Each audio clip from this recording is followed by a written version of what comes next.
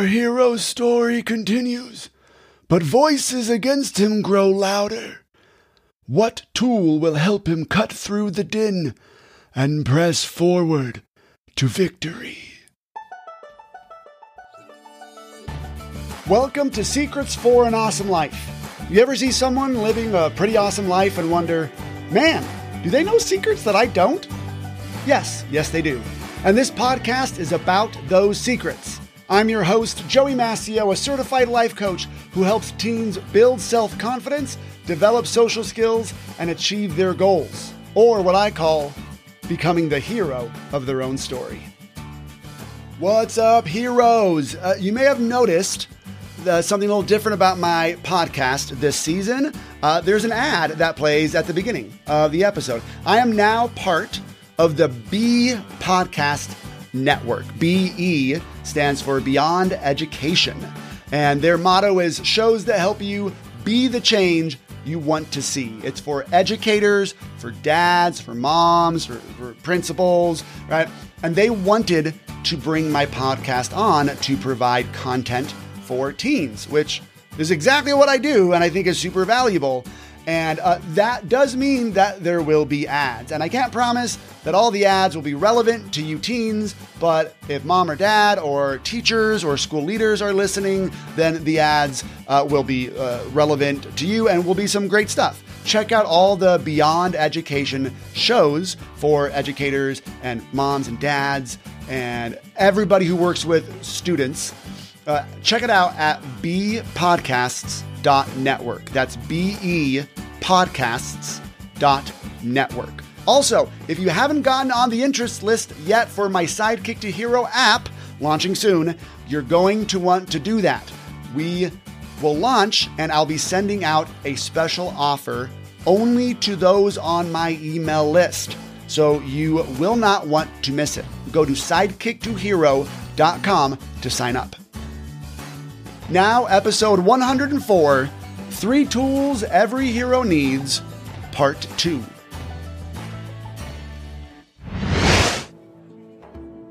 Our young hero, you are looking well.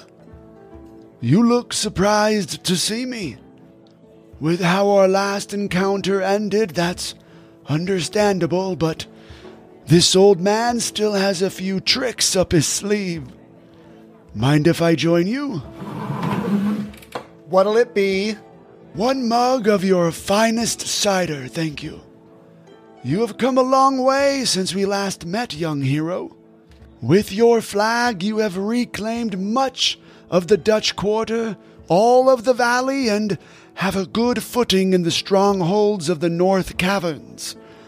The dark forces are starting to disperse, but it is no time to celebrate. The enemy is changing their tactics. You see, people are starting to talk about you, and the leaders of the dark forces are encouraging it. Why? It's obvious, isn't it? They want to control the narrative. When the people first started speaking your name, it was full of hope, admiration. But the opposition has been weaving in terrible tales about why you have only now come out of hiding. Well, yes, I know you weren't in hiding. You didn't even know about your royal lineage until that fateful night. But the populace doesn't know that. Even now, as you sit in this tavern, people stare and whisper about you. Look around, haven't you noticed? Doubt is being sown, and once it has been planted, it is hard to root out. Not impossible, but very difficult. I'd wager you've heard the stories about you, yes? But you've stayed quiet. Why? When you fail to fight the false fables about you, you are no longer the author of your story.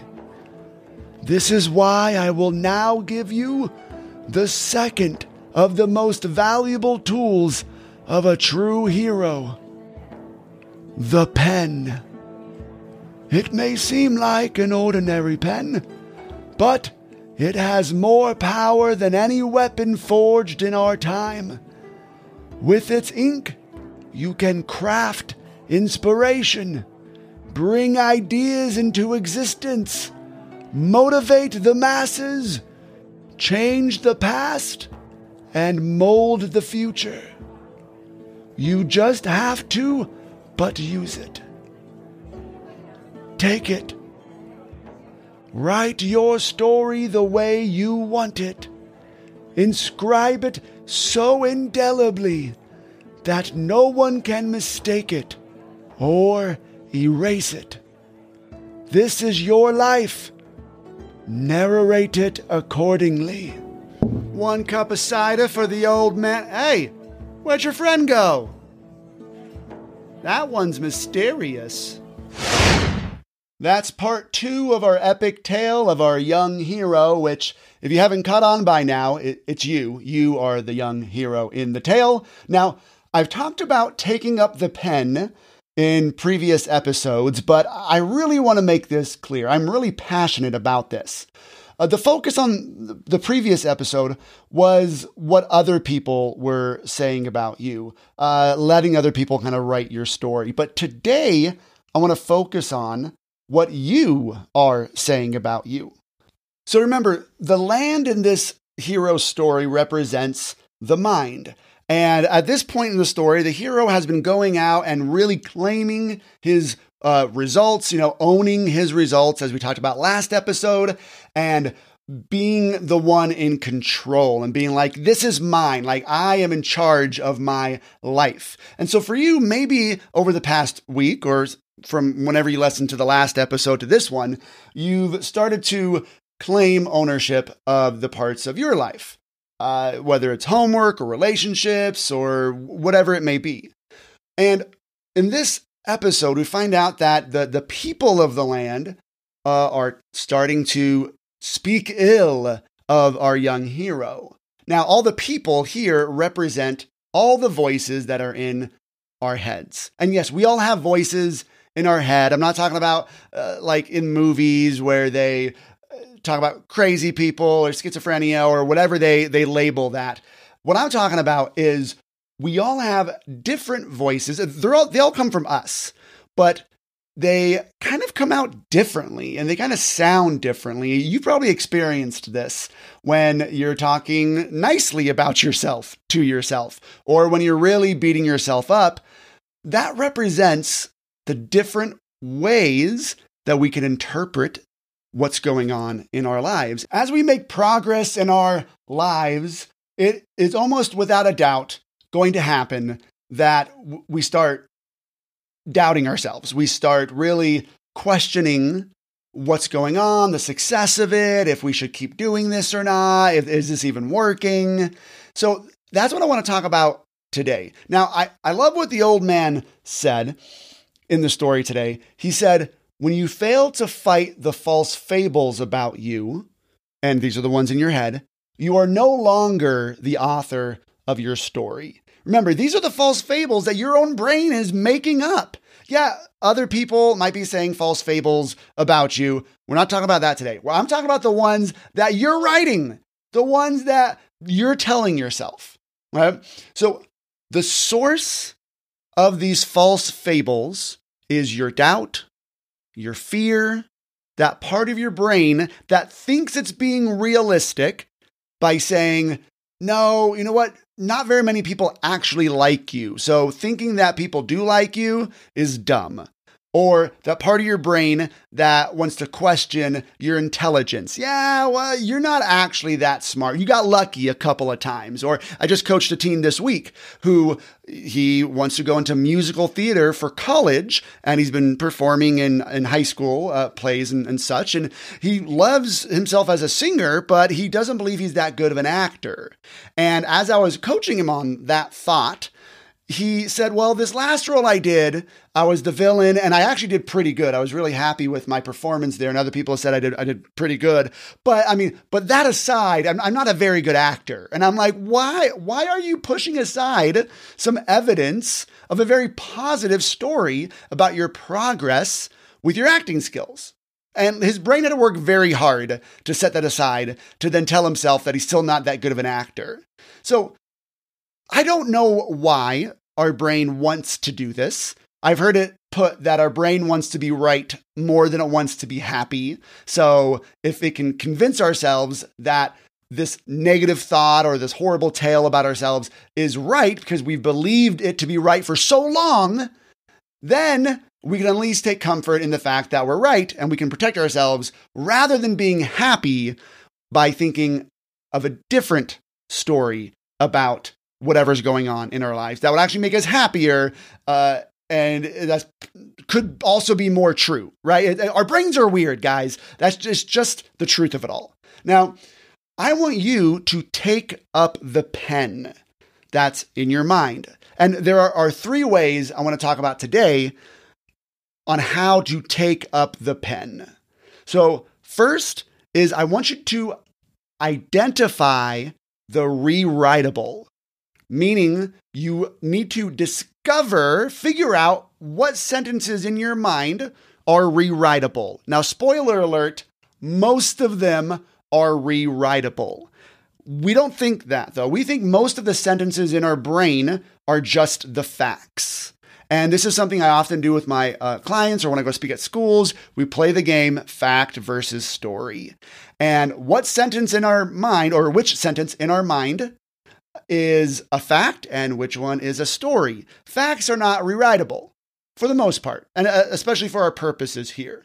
That is a 1965 Oldsmobile. That's just a fact. You can't rewrite that and go, well, actually, I think it's a Chevy convertible. I mean, that's not what I'm talking about here, because we can't do that. We can't just change what the fact is in that situation. There are some facts that we can change over time. It could be our weight or our physical body per se, or the amount of successes we've had, or like our grades, for example. Well, I've gotten some Fs, but now I'm going to get some As. There are some things you can change, but facts are just not changeable. I did get some Fs last year, but now I'm getting As. So that fact would still remain, right? So the rewritable ones are our opinions about the facts, our interpretations. Those we can totally rewrite.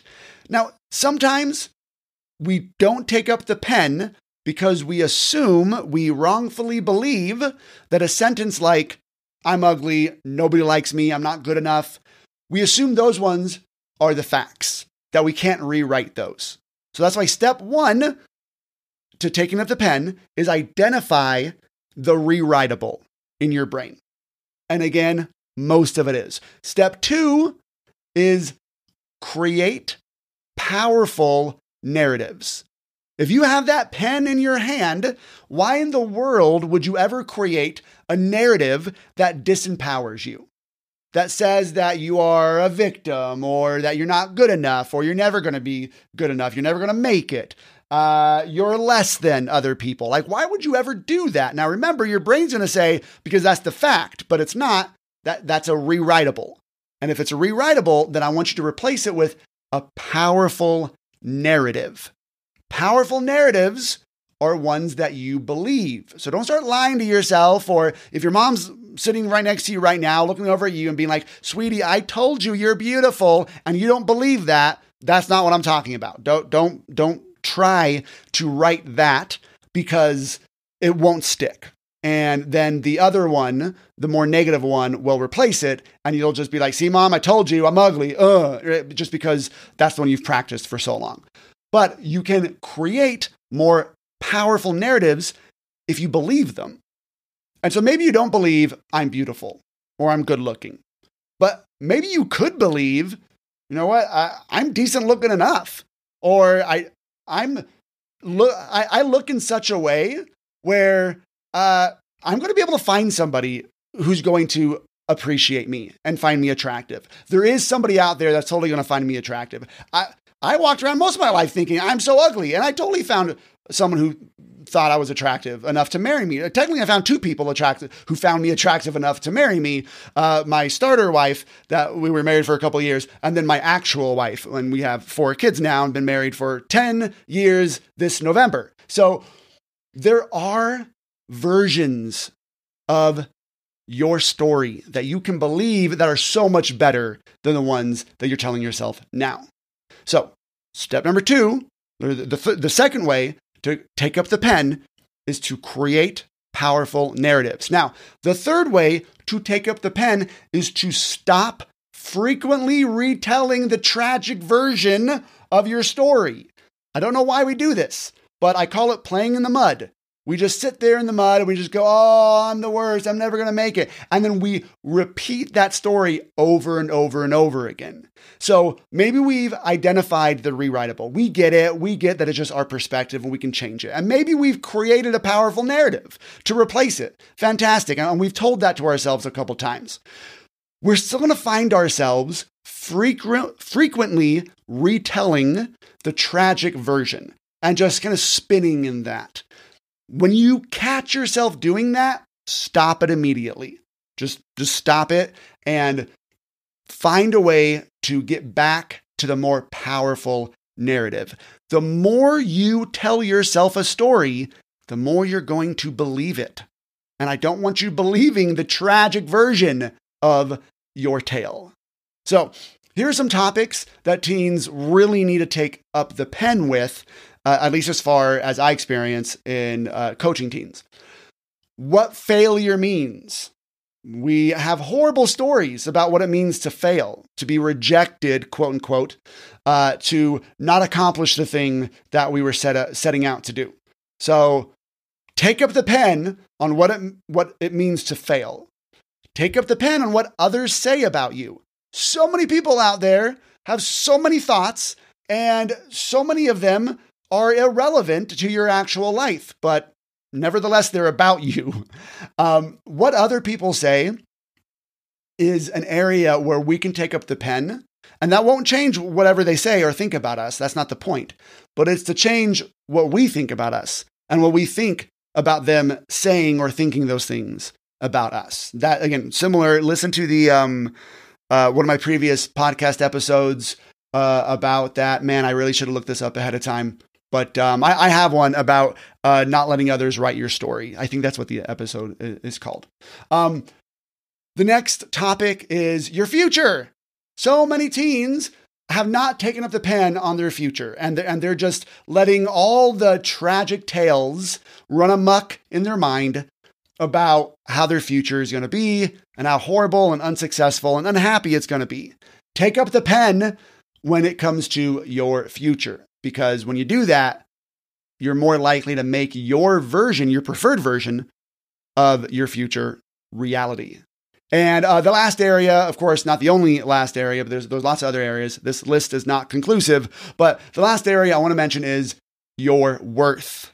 So many teens just let their brains run wild with their worth or their value, meaning that they believe they're not valuable or they're not worth anything. That is the worst story to tell.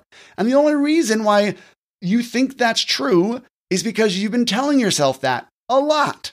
Take up the pen when it comes to your worth and create a powerful narrative about that. And really take control of your story. Now, you are not only the main character of your story, you're also the author, which, yes, makes life a serial autobiography, meaning an autobiography that happens again and again and again and has lots of different chapters and parts of it. So you are writing your story. And to be clear, the option isn't that either you write the story or your circumstances will write the story for you. No, your circumstances can't ever write your story. No, that's not true. Both versions of the story, good and bad, happy or sad, tragic or comedic, are your doing. You are the author of both. Circumstances and other people cannot write your story for you. In fact, That's today's secret for an awesome life. You're writing your story one way or another. You just need to realize that you hold the pen. Stay tuned next week for our final chapter in our epic tale where our young hero gets the third tool every hero needs. Yo, teens, I know you spend a lot of time doing fun things like playing video games or watching YouTube, but those things do not improve your life, at all. I created something that combines YouTube and video games, but that also helps you build self-confidence, develop social skills, and achieve your goals. It's called Sidekick to Hero, and it's gamified mindset training just for teens. You play through stages, attend weekly live streams, and compete to win real prizes each month, all while strengthening your mind so that you can stop feeling like the sidekick in your own life. Grab a parent and check it out at sidekicktohero.com so you can start being the person you were born to be, a hero.